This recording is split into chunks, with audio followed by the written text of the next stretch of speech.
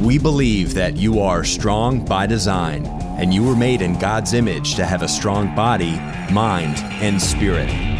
You're listening to the #1 Strength and Health Authority podcast in the world. So let's get ready to unlock your potential and transform your life in today's episode. Hi there, and welcome to another episode of the Strong by Design podcast. I am your host today, Coach Chris Wilson, here in my office on Zoom with our guest today, Dr. John Jaquish. And he is someone that just came on the radar for me not too long ago, but I'm actually surprised that I have not seen what he's been doing here in recent years, just because he's kind of all over the place. Once I started researching who he is and what he's doing, I was kind of blown away. And I think you'll be blown away too by what you hear us talk about today. He is a scientist. He's an inventor. He's an author.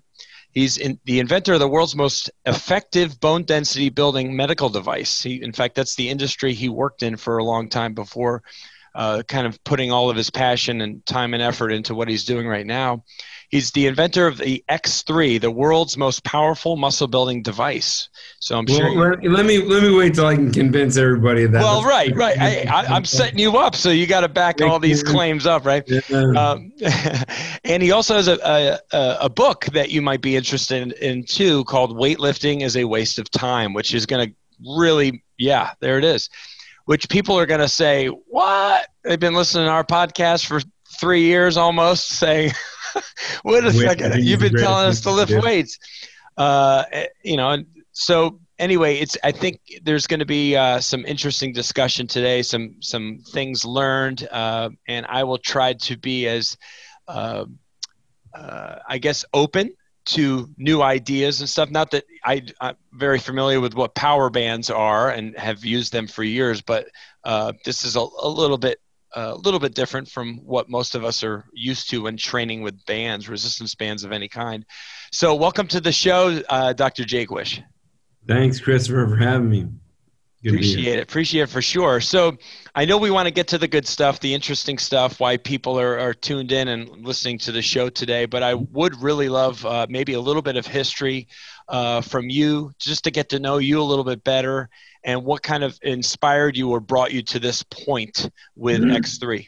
So I got first interested in life sciences when my mother was diagnosed with osteoporosis. This was 13 years ago.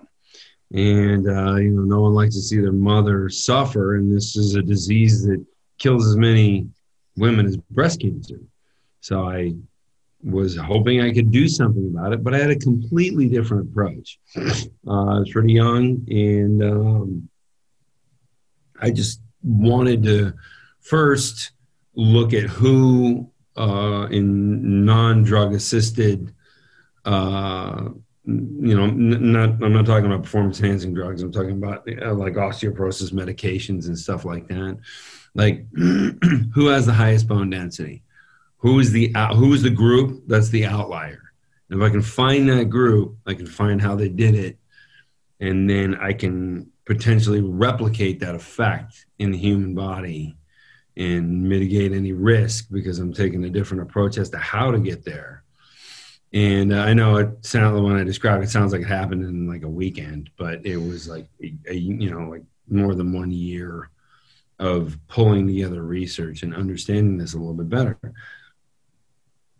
So what I ended up doing was I identified the audience. They were pretty easy to find. It was gymnasts. And it was because of the rate at which they hit the ground. So they sometimes get 10 times their body weight when they do a dismount from the uneven bars. So I thought that was really interesting. And so they're putting forces through their bodies which are way beyond what like lifters would get, which is part of the reason why when somebody who's part of the postmenopausal population who is beginning to lose bone density, part of the reason they don't respond. And then so I found out later that the minimum dose response for loading into the hip joint, that's the most important, One, that's the one connected with your mortality. You break your hip joint after the age of 50, you have a 50% chance of death within 1 year. So I wanted to look at what these gymnasts were doing and create a series of medical devices that were emulating high impact, so giving the force of high impact without the risks. And that's what I did, and that's now called OsteoStrong, and you can find that in, we have hundreds of clinics in 8 different countries. So it's big, it's successful. Tony Robbins is a partner in that business, so he's a big advocate of it. And yeah, like that was an amazing adventure. I reversed my mother's osteoporosis, by the way. She's in her 80s, and she had me quite late in life, actually. She had me in her 40s. So she's in her 80s now, and she has the bones of a 30-year-old. So that's amazing. Like she went from having terrible bone density to having like super bone density.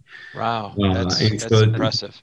It's been a big story, and we've been covered by a lot of great media. Great article in the Los Angeles Times that was just happened like 6 months ago. And the rollout of a giant medical device, it's the 4 pieces, but it's huge. It's bigger than a car, and it's like $125,000. So this is not something you get for your home gym. Yeah, no. I mean, unless you're Tony Robbins. Right. He does have one in his home of course. gym. Well, right. Well, you might have more than one even. He does. For the whole family. Right. There you go.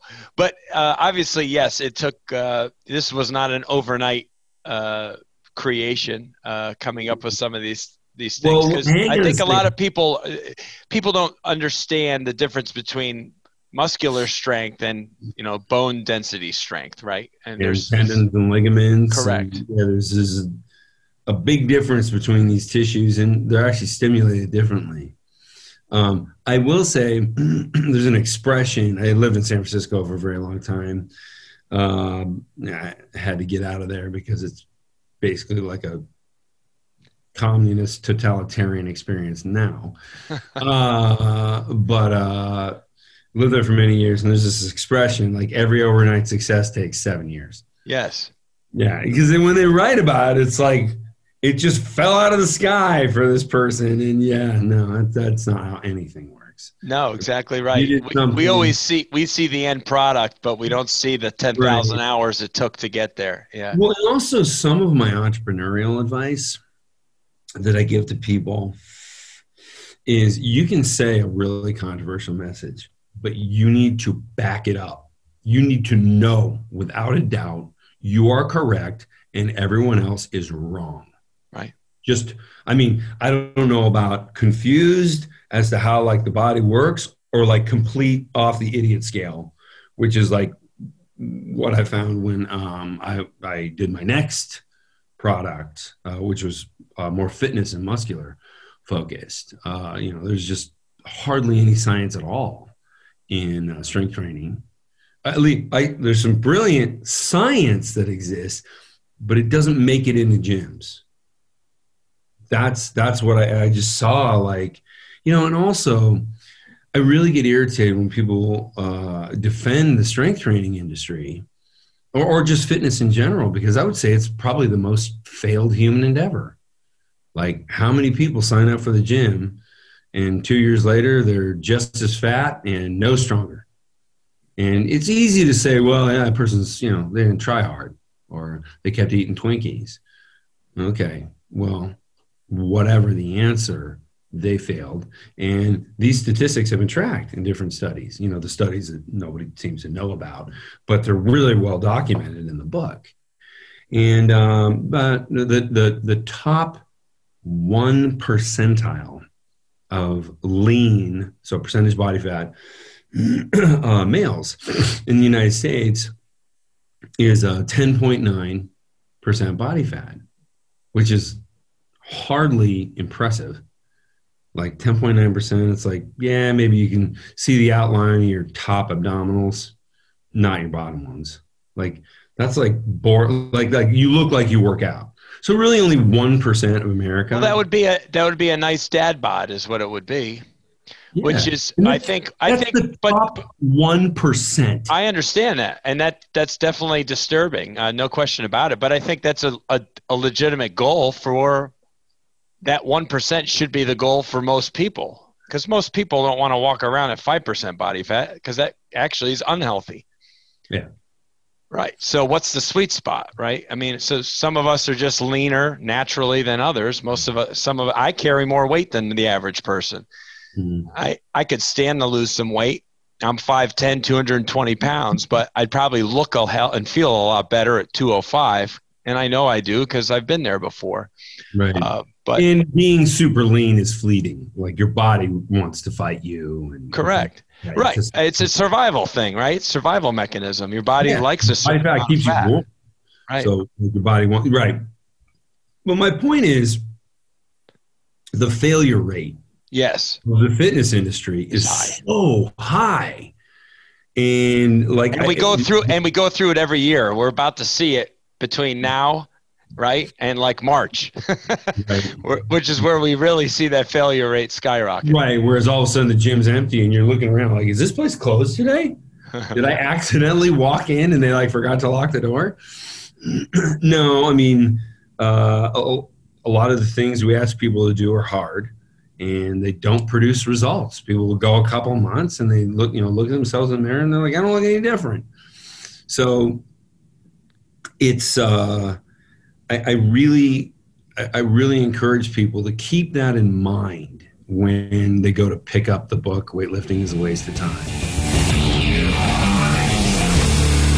Our team would like to thank you so much for listening to the Strong by Design podcast.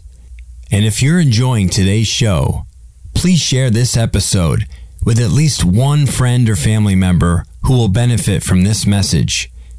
And please subscribe so you don't miss any future episodes. Go to strongbydesignpodcast.com. That's strongbydesignpodcast.com.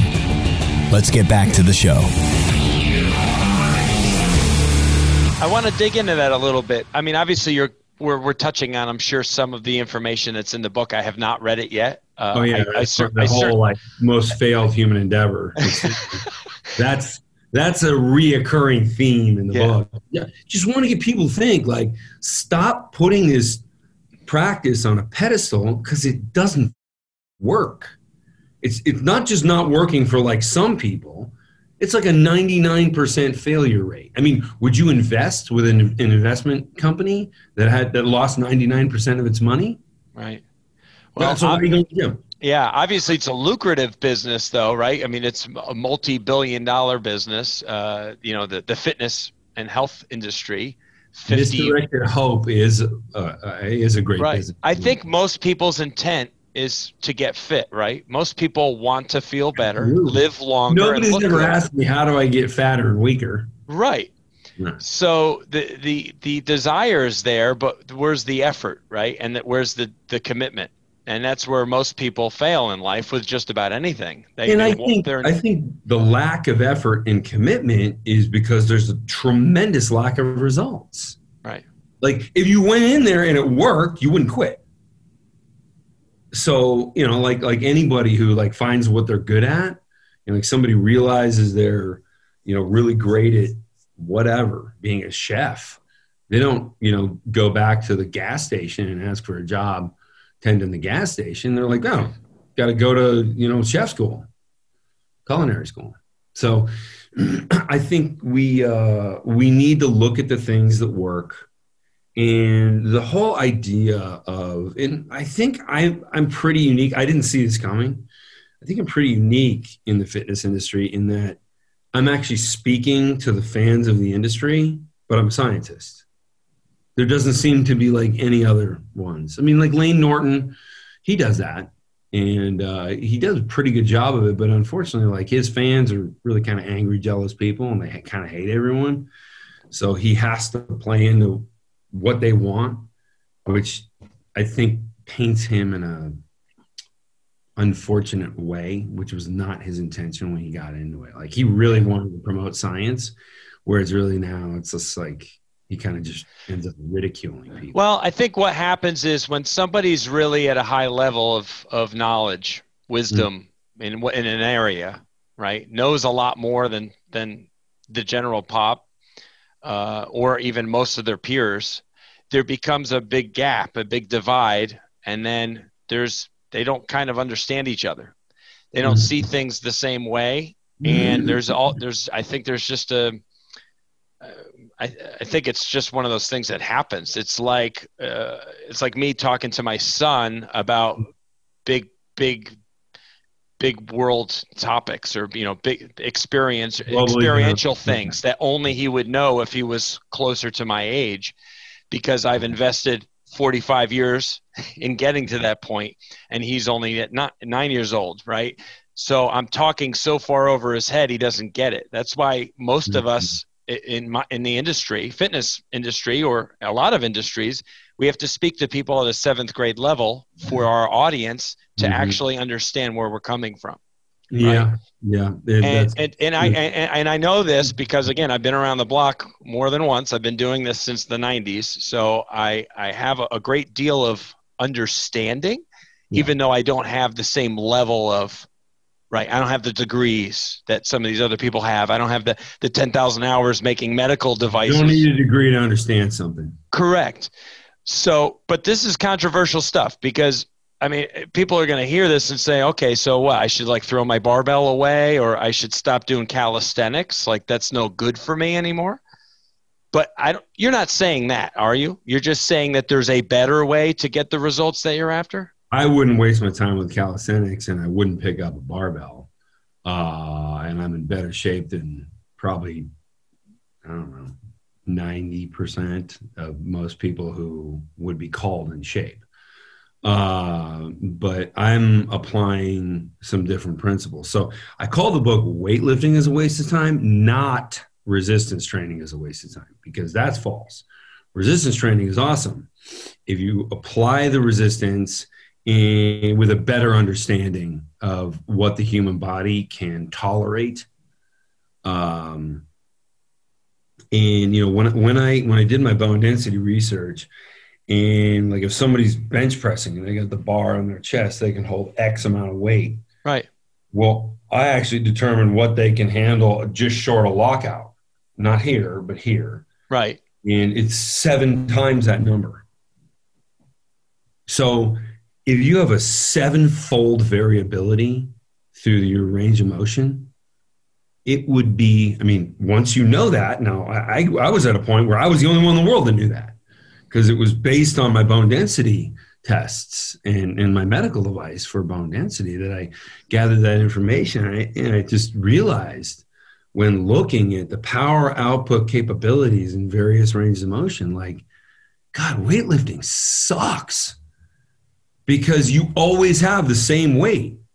That's not how the body works. You have 7-fold capacity. Well, you're really never fatiguing the stronger range of motion or the mid range of motion or the almost weak range of motion. It's just the weak range. That's the only thing you're fatiguing. Or you have the least amount of muscle firing.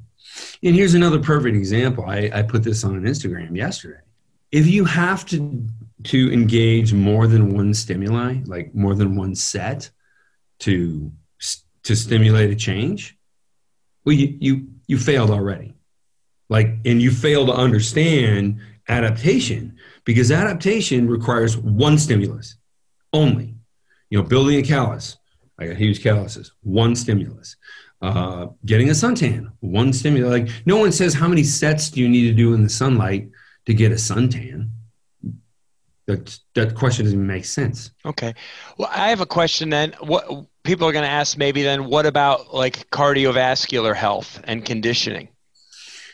Yeah, my general position around that, and I have more than 100 studies referenced to discuss this.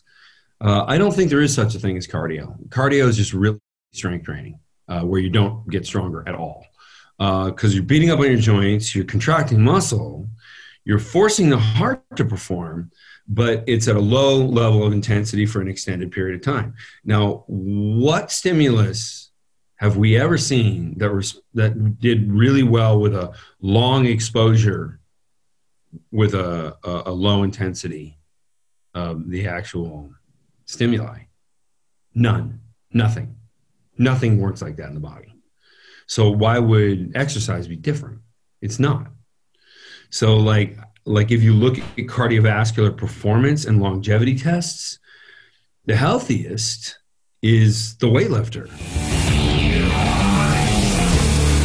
Thank you so much for listening to the Strong by Design podcast.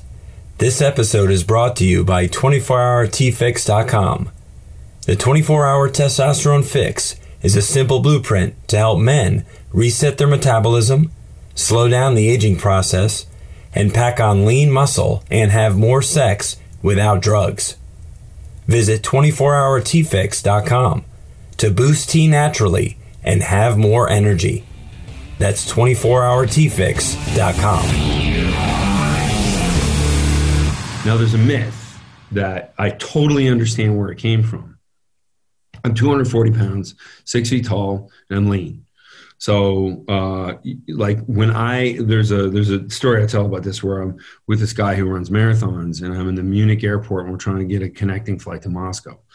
The Munich airport, for some reason, I don't know, it's like the land of stairs. Like you got to run up and down flights of stairs to go through German immigration, and then you got to go through like a Russian interview thing.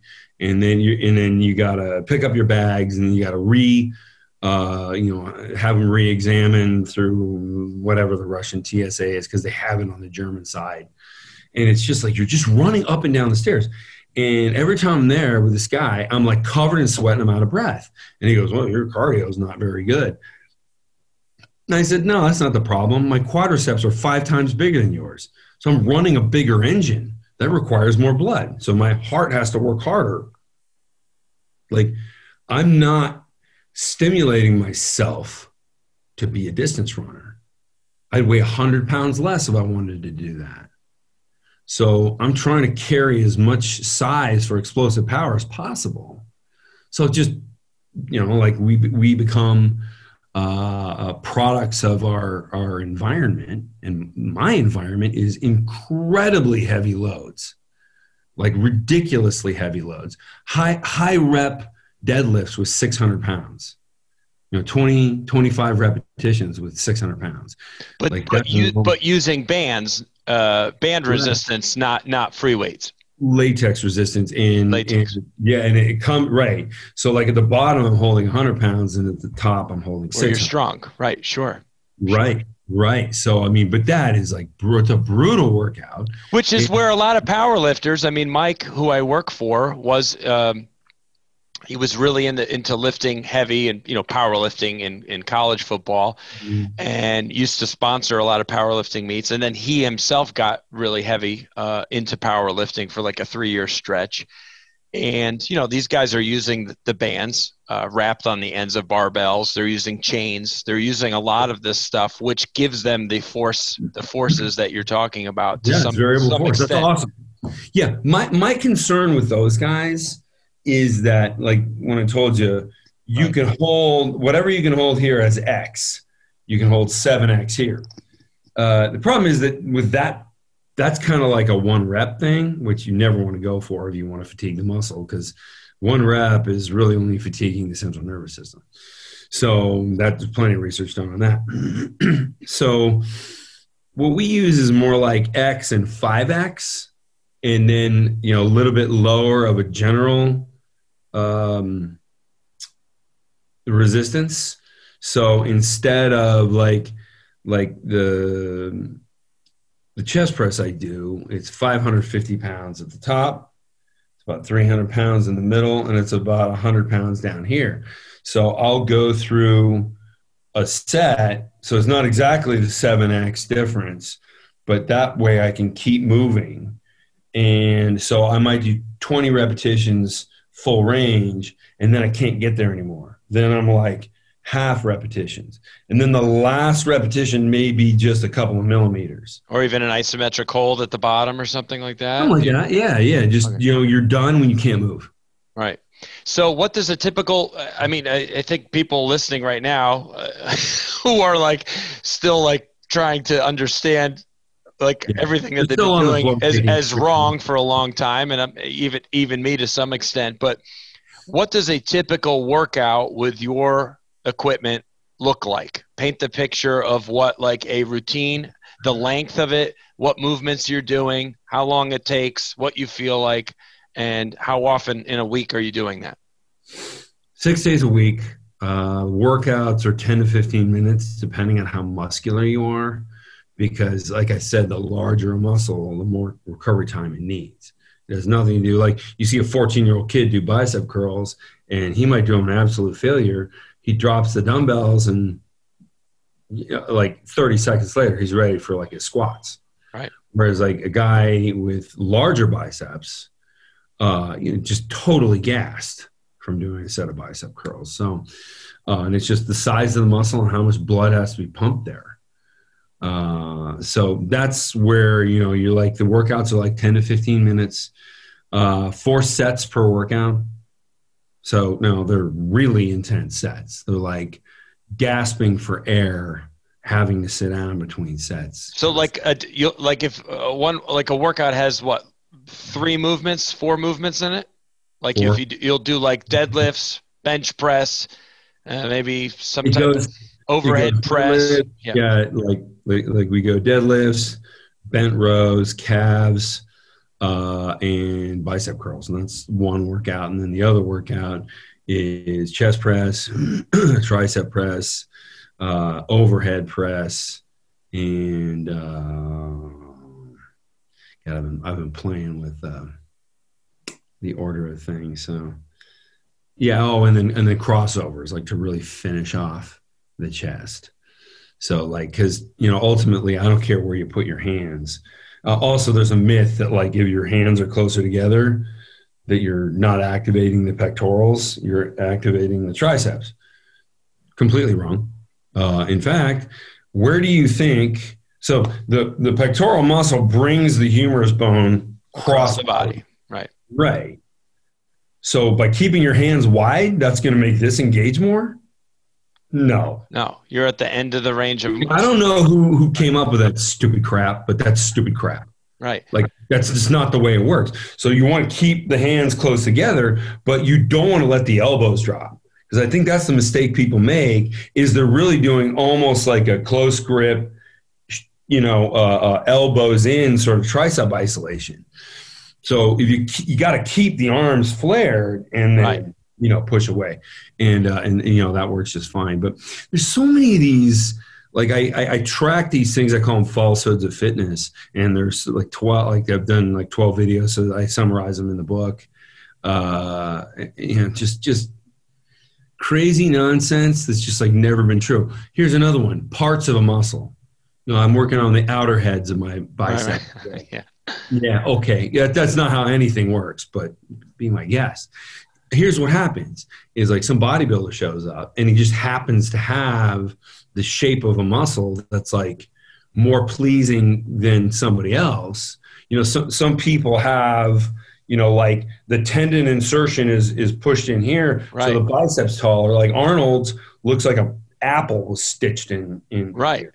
Right. And it's like, okay, cool. But that's like your fingerprint, man. Like right. You didn't exercise for that shape.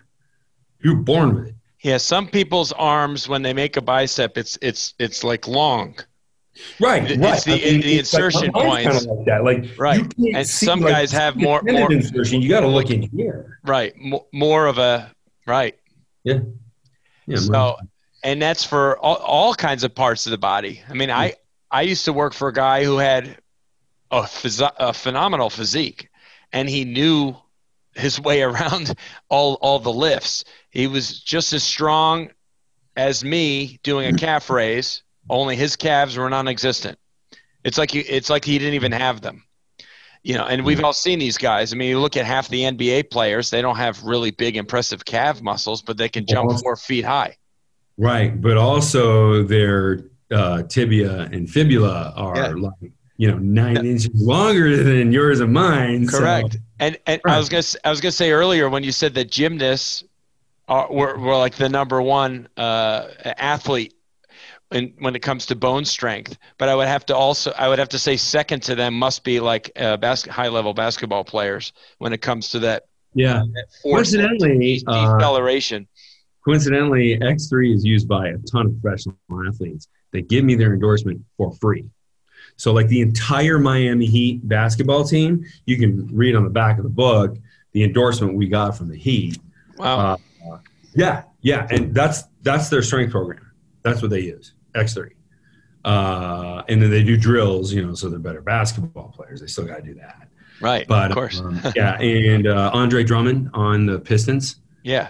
He's an X3 user. And there's a couple guys whose names I can't mention because they used it. They put some pictures on social media, and I call them or I message them on social media, and it's like, hey, man, what can I do to help you? Like, I can give you a lot of free advice. That's usually what it takes to get some of these, because they're such fans of the product already. But some of these guys, their brand is worth like, I don't know, hundreds of millions of dollars. So like, they're just like, I can't do that, because if I do it for you, I got to do it for, the next guy that comes along that I just think is a cool guy. And now all of a sudden my brand's not worth anything. Right. Interesting. Yeah. So I get, so I mean, like, there's like a quarterback that is often referred to as the greatest quarterback who ever lived, who's a huge X3 user. And it's like, like he wanted hundreds of millions of dollars. And I'm just like, dude, I'm not giving you that. Like, I'm like, at some point, X3 will be bigger than you. Thank you so much for listening to the Strong by Design podcast. To help our show reach more listeners just like you, please let us know how we've changed your life by leaving a 5-star rating and review on iTunes. Go to strongbydesignpodcast.com. That's strongbydesignpodcast.com. Let's get back to the show. Also, when athletes retire, their value drops like a rock. People forget. It's really weird. No, but you're right. I mean, once you're retired for like a year, you're just not top of mind anymore, and people forget about you fast. I don't know why. It's like Floyd Mayweather. It's like, what's he sponsoring now? Nothing. Nobody wants him. And it's not because he's all of a sudden bad at boxing. It's just, he's just not at top of mind. People are thinking about who's fighting in the next fight, not who fought a couple years ago. Yeah. Interesting. Yeah, it is interesting. Wow. Yeah. So in fact, I met just socially in 1992. They had two splits. It was like over 200 and under 200 in bodybuilding for Mr. USA. So this he's a little shorter, and so he was in. They have like what's called the tall man category, and then they have like the other category. He was in the other one. So but he was 19, and Flex Wheeler was in the tall man category, and this guy won for the kind of shorter category in 1992. And so I was like, tell him about X3, and he goes, it's weird. I want to make a comeback and win the Masters, Mr. USA. And I was like, great. Like, well, let me work with you. And like, I don't know anything about bodybuilding.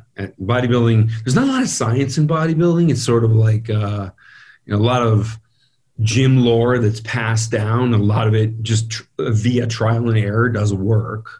I'm talking about like water retention and dehydration and manipulating carb loading, and like there's a whole thing. There's a lot of different practices, and a lot of them are conflicting. Gotten their physiques to similar places in different ways, right? I think we can all agree on it. Anyway, so this guy, he just ended up taking second place at the Masters, Mr. USA, but he did not touch a weight. Wow. He hadn't touched a weight in years. He just started using X3 and built an even bigger physique than he had when he won in 1992 when he was on stage with Flex Wheeler. Wow. So, yeah, I mean, that's a hell of a statement. That's another guy we don't compensate. What are your thoughts on isometric training, just out of curiosity? Because, and for anyone listening, isometrics, which has been a kind of a I'll say a hotter topic in the world that we live in for the last few years anyway. People are get a little bit excited about something where they don't have to even move. They just have to brace or hold their body in position, where you're getting fairly intense muscle contraction depending on the exercises that you're implementing. What are your thoughts on something like that? So when OsteoStrong was first developed, my bone density device, a lot of people called it isometric. But the problem is, if you do a literature review, meaning gathering all the research on that subject, most studies say isometrics do absolutely nothing. There's a reason for this, and it's because most people studying it do it wrong and don't know what the hell they're doing. So do isometrics work? Yes, they do. However, they need to be applied in the right way. And if they're applied in a weaker range of motion, like a wall sit is an isometric. Right. We get stronger from a wall sit? No. Because you're in completely a mechanical disadvantage. Like you're like that, you know, your femur, right? Femur, thanks. And the tibia and the fibula are coming down here. It's like the most basic word. So I mean, your femur is arcing. You know, it's doing this, right? And your tibia and fibula are doing that to a smaller degree. But what amount of tissue are you actually engaging? Why does it hurt so bad? It's because you're engaging a tiny amount of tissue. Like it's like the most legs parallel to the ground is like the most disadvantageous position you can be in. So it's just torture. You won't grow from that. You're not engaging a lot of muscle. What about like a sissy squat, which is an old school muscle building exercise? Is like a big Vince Gironda body weight only exercise for building thighs. Right, and you go really low range of motion. That's good. That I would say is like, you know, I mean, like X3 is going to be better because it's going to give you more variance. But yeah, I mean, if you want to train legs like that, you'll do a hell of a lot better, than doing a standard. So shortening the range of motion, focusing on stronger range of motion, not locking out and keeping constant tension. Right. Like those are the things that are going to drive growth. So obviously there's elements of goodness, if you will, with certain free weight activity. It's just what's become the norm. Yeah, there's some free weight activity is really what you're saying is lacking, is not results driven, and that's why people are kind of going through this cycle of no success year in and year out with what they're following. Right, and then also they won't choose exercises with any considerations. So, like a lateral raise, great way to destroy the shoulder. Great way to shoulder up. And then you're not lifting at all anymore. So it's like, oh, well, did you pick a stupid exercise? Nah, my shoulder just started to hurt. Oh, okay. You don't see the connection. Okay. And like, do a shoulder press. Or an upright row if you lack the range of motion. Like Phil Hernon, he was Mr. USA in 1995, and he's another friend of mine. And like he did all kinds of lateral raises, and like he can barely lift his arms. Yeah. So I can't have him do an overhead press, but I can have him do an upright row with a lighter weight and just go, pretty high reps, and he can still fatigue the full deltoid. But like if you can do an overhead press, you're fatiguing all three heads completely. Like just don't even do anything else. Thank you so much for listening to the Strong by Design podcast. This episode is brought to you by 24hourtfix.com. The 24-hour testosterone fix is a simple blueprint to help men reset their metabolism, slow down the aging process, and pack on lean muscle and have more sex without drugs. Visit 24hourtfix.com to boost T naturally and have more energy. That's 24hourtfix.com.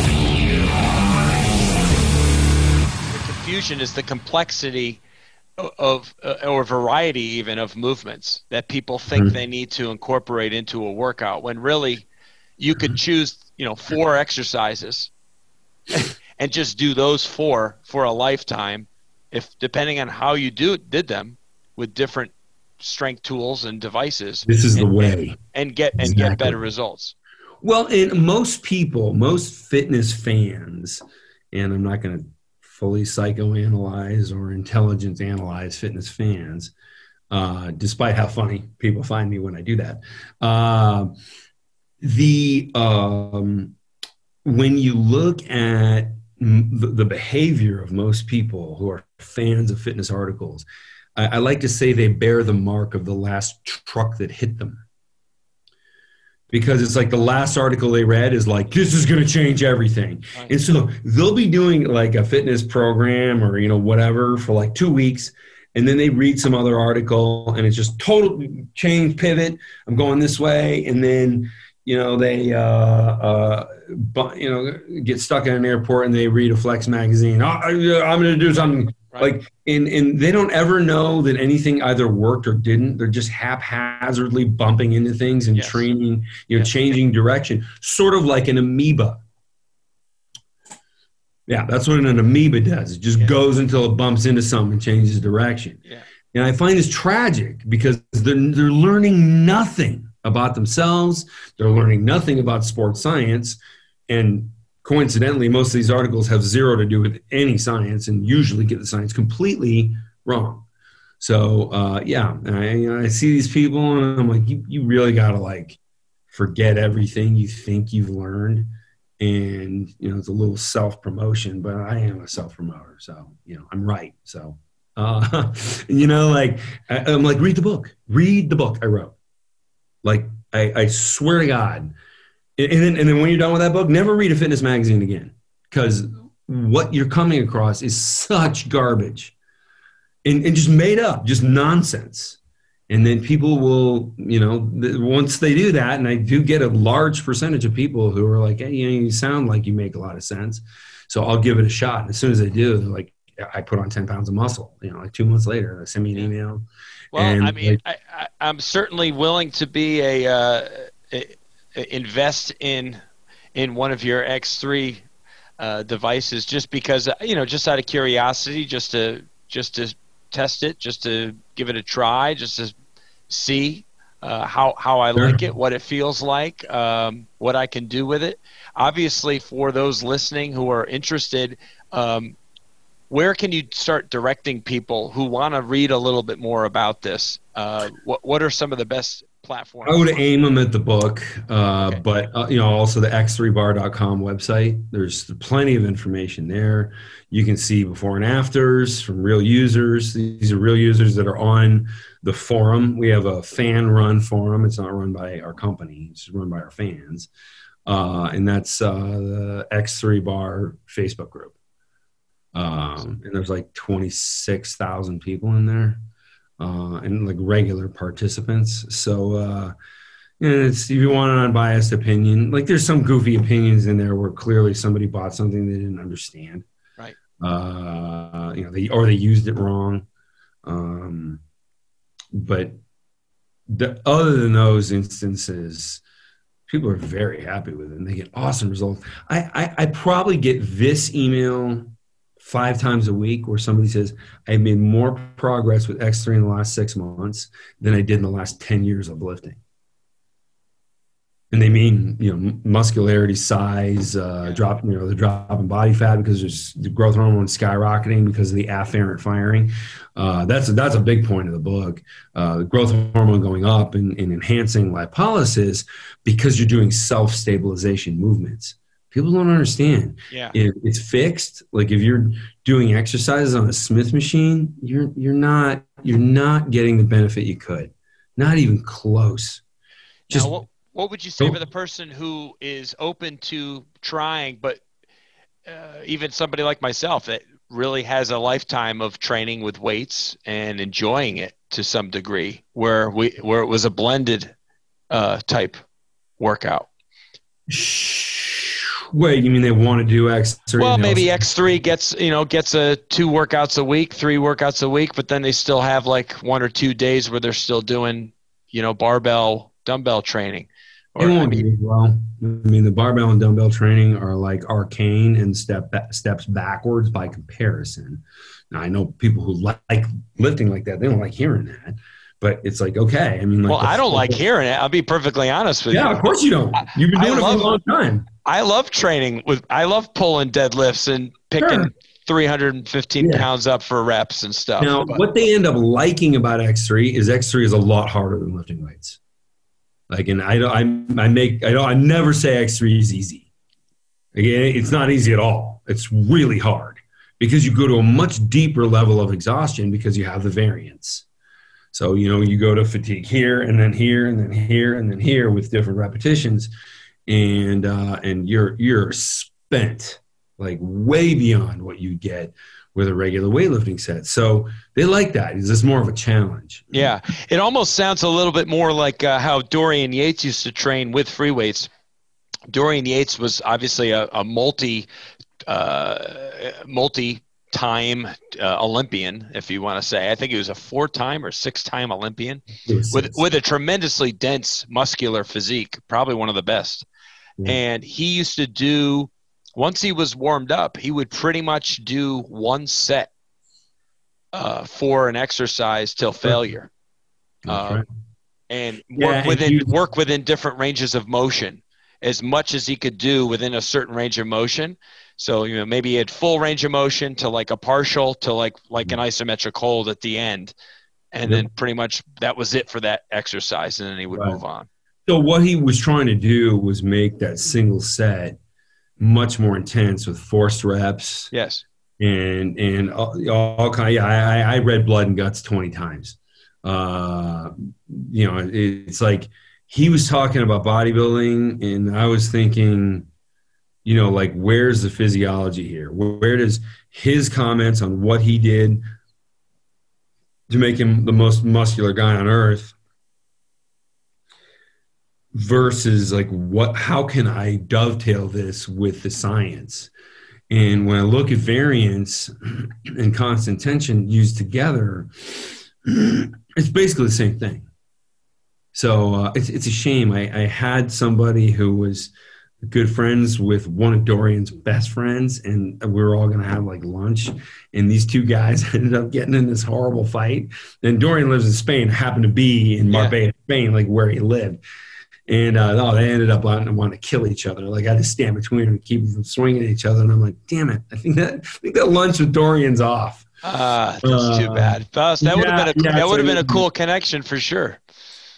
It's just a matter of time. I know he knows about X3 now. This was 2 years ago. I just started like running Facebook ads, whereas now we have ads everywhere.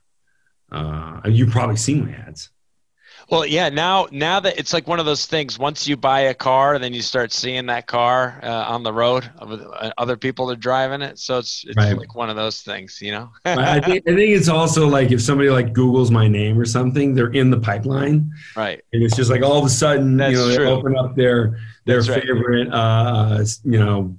whatever Pong game on their iPhone, and there's like a banner ad, and they're like X3, like yeah. How are these people following me around? Oh, by the way, your phone doesn't listen to you and gather information. It doesn't. Yeah, it does not. No, there's nothing about social media advertising that does that. I spend this past year $7 million on social media ad buying. I would know. And so it does not listen. It doesn't listen to you, but it does know what you're interested in by what you type in your phone. That's right. That's right. That's very true. You can look something up on Instagram, and then all of a sudden you see something on Facebook that's related or something like that, or YouTube. With the same company, so they're definitely sharing info. Oh, right, of course. Yeah, and I mean, why wouldn't they? Right. If you're interested in it, like. Right. They want to feed the beast. Here's more of what you like. Yeah, I get it. So, where can they go get the book? And again, mention again where they can go get X3 and read more about that, because I'm sure anyone on this call is still interested. Yes. So anybody who's like, I mean, some people listen to me and they're just like, I want to try what this guy's doing because it sounds like it makes a lot of sense. Yes. Well, it sounds like it makes a lot of sense because it does. But if you're still apprehensive, I mean, that's okay. Read the book. Yeah. Don't go just get the product. Read the book. Yeah. Because I also know that the users that read the book once the book came out, they're like, I thought this thing was amazing just because I was putting on muscle. And then once I read the book, I realized I was doing a couple things, maybe not with the right intensity, and my nutrition was off. That's another reason that people don't get results is like, if you understand how much protein you really need to grow, like most people are getting a third of the protein they need. And it's like, well, without the building blocks, it's never going to happen. So that's another thing the book talks about. Well, that's good. So it does go into the nutritional needs of the body. Thank you so much for listening to the Strong by Design podcast. To help our show reach more listeners just like you, please let us know how we've changed your life by leaving a 5-star rating and review on iTunes. Go to strongbydesignpodcast.com. That's strongbydesignpodcast.com. Let's get back to the show.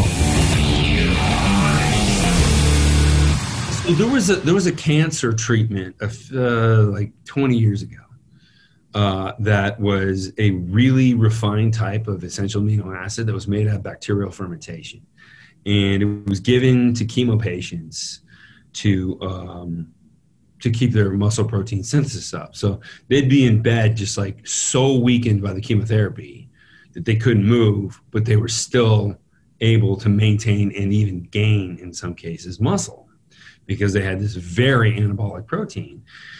So after the patent ran out on it, I approached these guys and I said, I would like to do this and focus it on fitness because I have a really effective variable resistance product.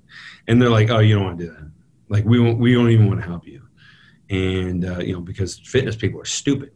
Like, they won't understand. They won't understand that there's a more efficient protein. They won't even want to believe it, which was largely true. Like, the response from a lot of people was disappointing. But I said, if you look at how scientific my main product is, like, they have to understand that to want it. Because people who don't understand that, they're like, well, I don't get it. It's like a short bar and like a couple of bands. Like, why would I want that? It's like, okay, well, you don't read into what it actually is and what it'll do to your body. Well, I can see somebody coming to that sort of simplistic conclusion. And I don't blame people there's a lot of junk products out there that won't do anything for you. Sure. Yeah. Perfect push-up, like it's a joke. Thigh Blaster. Susan Summers relaunched that thing like 3 times. I know. And she raked it in. It won't go away. It's still out there. I know it. Still out there.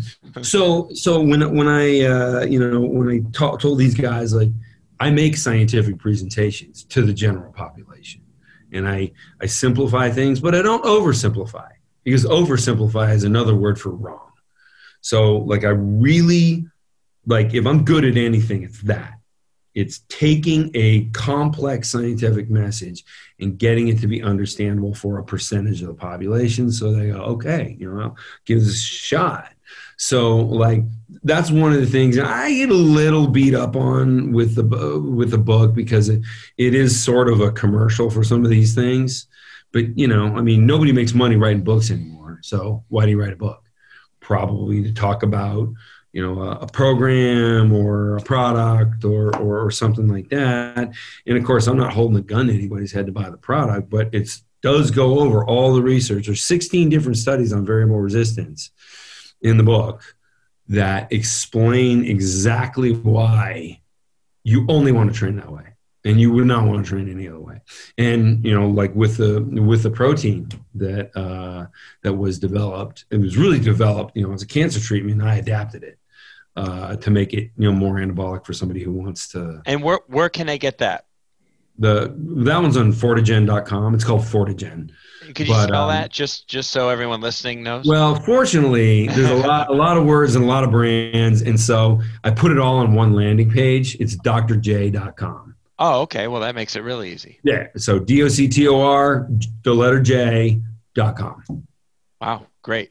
Yeah, that's great. So if they wind up there, that'll kind of lead them in a good direction. They'll find out about the osteoporosis device, and there's two links. One says superior training, the other one says superior nutrition.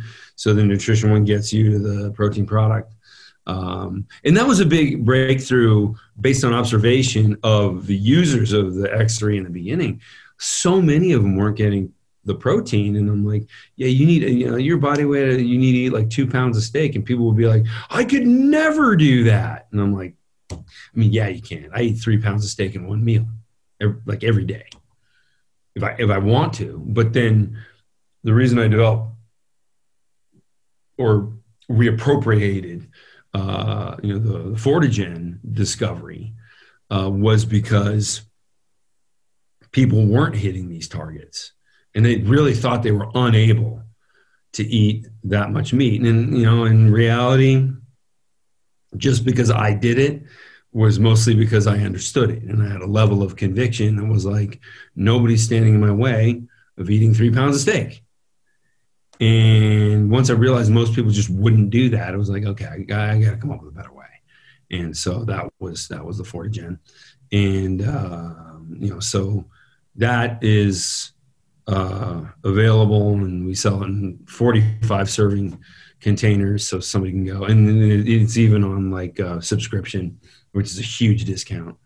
It's not that expensive, and also like one dose of it is equal to like 8 ounces of steak. So like I don't know of an 8-ounce steak that I can get for $2. Yeah, I don't know either, unless they got one over at the fast food. If you saw an 8-ounce steak priced at $2, you wouldn't eat it. No, I don't think so. Probably look like it got run over by a car. Yeah, would be run over by a car. Good. Yeah. So you got to discount this. Somebody ran over it. I typed it in my computer, so this is the spot to go. drj.com. So DOCTORJ.com, and from there you can look at the book, which is a Wall Street Journal bestseller, and you can find out more about the nutrition and the bone health and just about everything that he's been talking about. That's, again, highly controversial stuff. I mean, this is here's something that's so weird. When I developed the bone density device, it was very controversial too, and I upset a lot of people in the pharmaceutical industry because I came up with an alternative that had no side effects associated and worked better. And so, yeah, I mean, it was controversial, and they were. I got invited to speak at the World Congress on Osteoporosis, and I thought they were going to do like threaten me or something like that. Eventually, even the pharmaceutical companies were like, "You're doing something great. This is cool. Like, not everybody's going to do this, but that's where we come in." And they had a really great attitude. So like whenever somebody says like, the medical institution is totally corrupt, and I'm like, well, not totally. Like, 'cause I got treated incredibly well as a guy who didn't fund the institutions that put the education together. Like, I didn't have that kind of money. I was like a kid. It was 13 years ago. So, I show up and I'm like the youngest guy by like 30 years to speak at this thing. And then they were really cool. So the International Osteoporosis Foundation, really awesome people. Wow. They just care about what's going to help people. Yeah. Yeah, it was really refreshing. Like every biohacker kind of group that I tell that to, they're like, wow, that's awesome. Yeah, because everybody's worried that they're just being pitched whatever drug is under patent that is funding them, and they're not really getting the right information. It's sort of like every couple of years is like a new antihistamine allergy medication. If you go into anaphylactic shock and you can still swallow and you go to a hospital, do they give you any of those new things?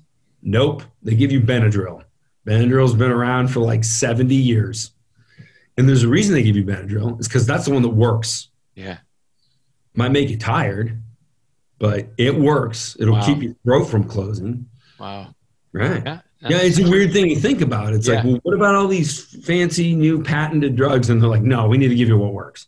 So it's another example of the kind of thing I'm talking about. No, I love it. Well, yeah. I appreciate all the information, and I know I'll get myself a copy because I gotta go through those pages and see what apparently I've been doing wrong for 25 years. Huh? Well, I mean, I don't know. I'll be stopping overnight, but I'm definitely.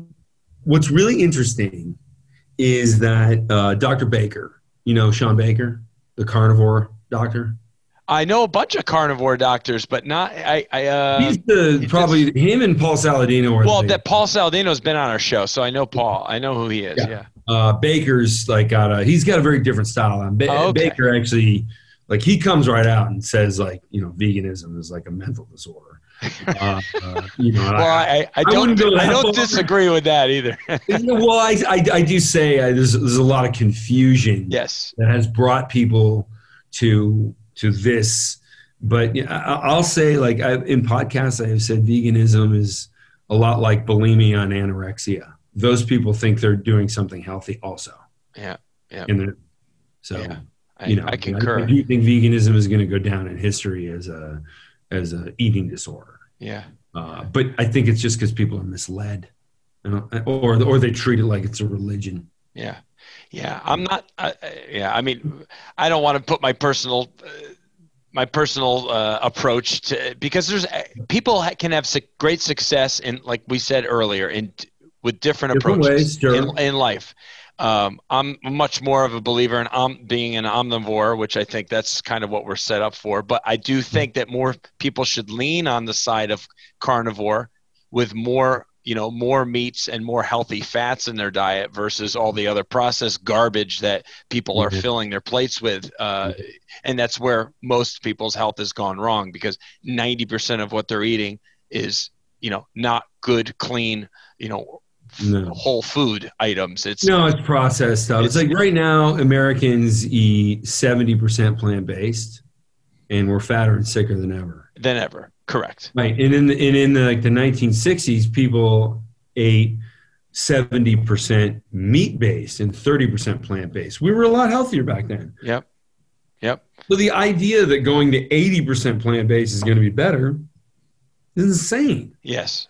No, I do. They're doubling down on the mistake and saying, well, we need to keep going. Yeah, I know it. I know it. Yeah, I know. Going in the wrong direction. I do agree with that. Well, hang on one second. The reason I brought Baker up is he said, I love the name of your book. And I was actually kind of concerned because he endorsed the book before I came up with a name for it. And I was like, he's like a world record holder, power lifter. And he holds records for, he has records in the deadlift, but records in indoor rowing, and then a couple other things. I think he's won the Scottish Games a bunch of times, and so he's a really powerful guy. And he says, "I love the name of your book," and I was like, "Wow, I really didn't think you'd like it." He goes, "You could have called your book like the X3 Method or whatever, and like your customers would have bought it, but nobody would have really cared. You would have sold a couple hundred, and now I've sold 75,000." Right. Because the name of the book is Weightlifting is a Waste of Time. Because I think while a lot of people react very negatively, it's just because they just can't imagine what's in there is true. There's a lot more people who have tried weightlifting and said it didn't do shit. So they're like, well, I believe it's a waste of time, but I want to find out why. And so they get the book, and a lot of them end up getting the product. So, yeah. So it's really worked well. And, it became a Wall Street Journal bestseller. Like, that doesn't happen to everybody. Right. That's awesome. That's great. Well, I appreciate your time, and what we've discussed here today has definitely been I'll tell you, I didn't know what to anticipate. I really didn't. I only had a loose understanding of what you've been doing, and but now I think you've piqued my curiosity. So I'll nice. Investigate a little further. And that's really the best thing that I think you can do is just get people to think about health or their own physical health, their own physical strength a little bit differently, and be open to a possibility of something that is better and ultimately faster. And everyone's after how much can I get done in a very short window of time? And it sounds like these routines are extremely short and extremely efficient. Stick to them, right? And the results come on much faster than weightlifting because it's greater stimulus. Right. So, yeah, people are getting everything they want, and of course now they can do it at home. And while I don't agree with like these gym closures and all the it's just an overreaction to what obviously is a danger, but less of a danger than pneumonia, which kills 20 times the same amount of people. Yeah. Okay. So why didn't we shut the world down for pneumonia every year? Yeah, I know. Every year. Why didn't we do that? I do think that the gym experience is being so brutalized by governments. People are like, I got to get away from being dependent on the gym because I can't depend on the gym anymore. And while I'm totally against that, just my feelings, even though I haven't been to a gym in 5 years, and I put on 60 pounds of muscle in that period of time, 4 years. I still think people should be able to go to gyms. I like seeing people bring their X3 to the gym and use the X3 there so they can still, flirt with girls and get as strong as possible. I mean, I know there's a social aspect. Sure, of course. To people working out. And right. Typically, if you like in-shape women, that's the place to find them. Right. But the X3 bar definitely is an item that's going to grow in popularity with our changing times and the way we go about things. I mean, I hate that, but yes. But yeah, I mean, that's kind of it's been a catalyst to growth in other ways. So the home workout experience has had to, kind of become the norm. And this seems like the device to have to get there. So again, I'm sure I'll invest myself just out of curiosity. Yeah. And obviously it seems like the science is there. And I understand maybe more than the average listener. I just understand the concept because I've been using power and strength bands and stuff in my training for years and get that, understand what that type of resistance feels like and how you can lift so much more where you're at your strongest, that kind of thing. So it's definitely an advantage. So I just appreciate your time. And everyone listening, go check out drj.com. That's DOCTORJ.com to find out more about everything we've talked about today. Certainly very interesting stuff.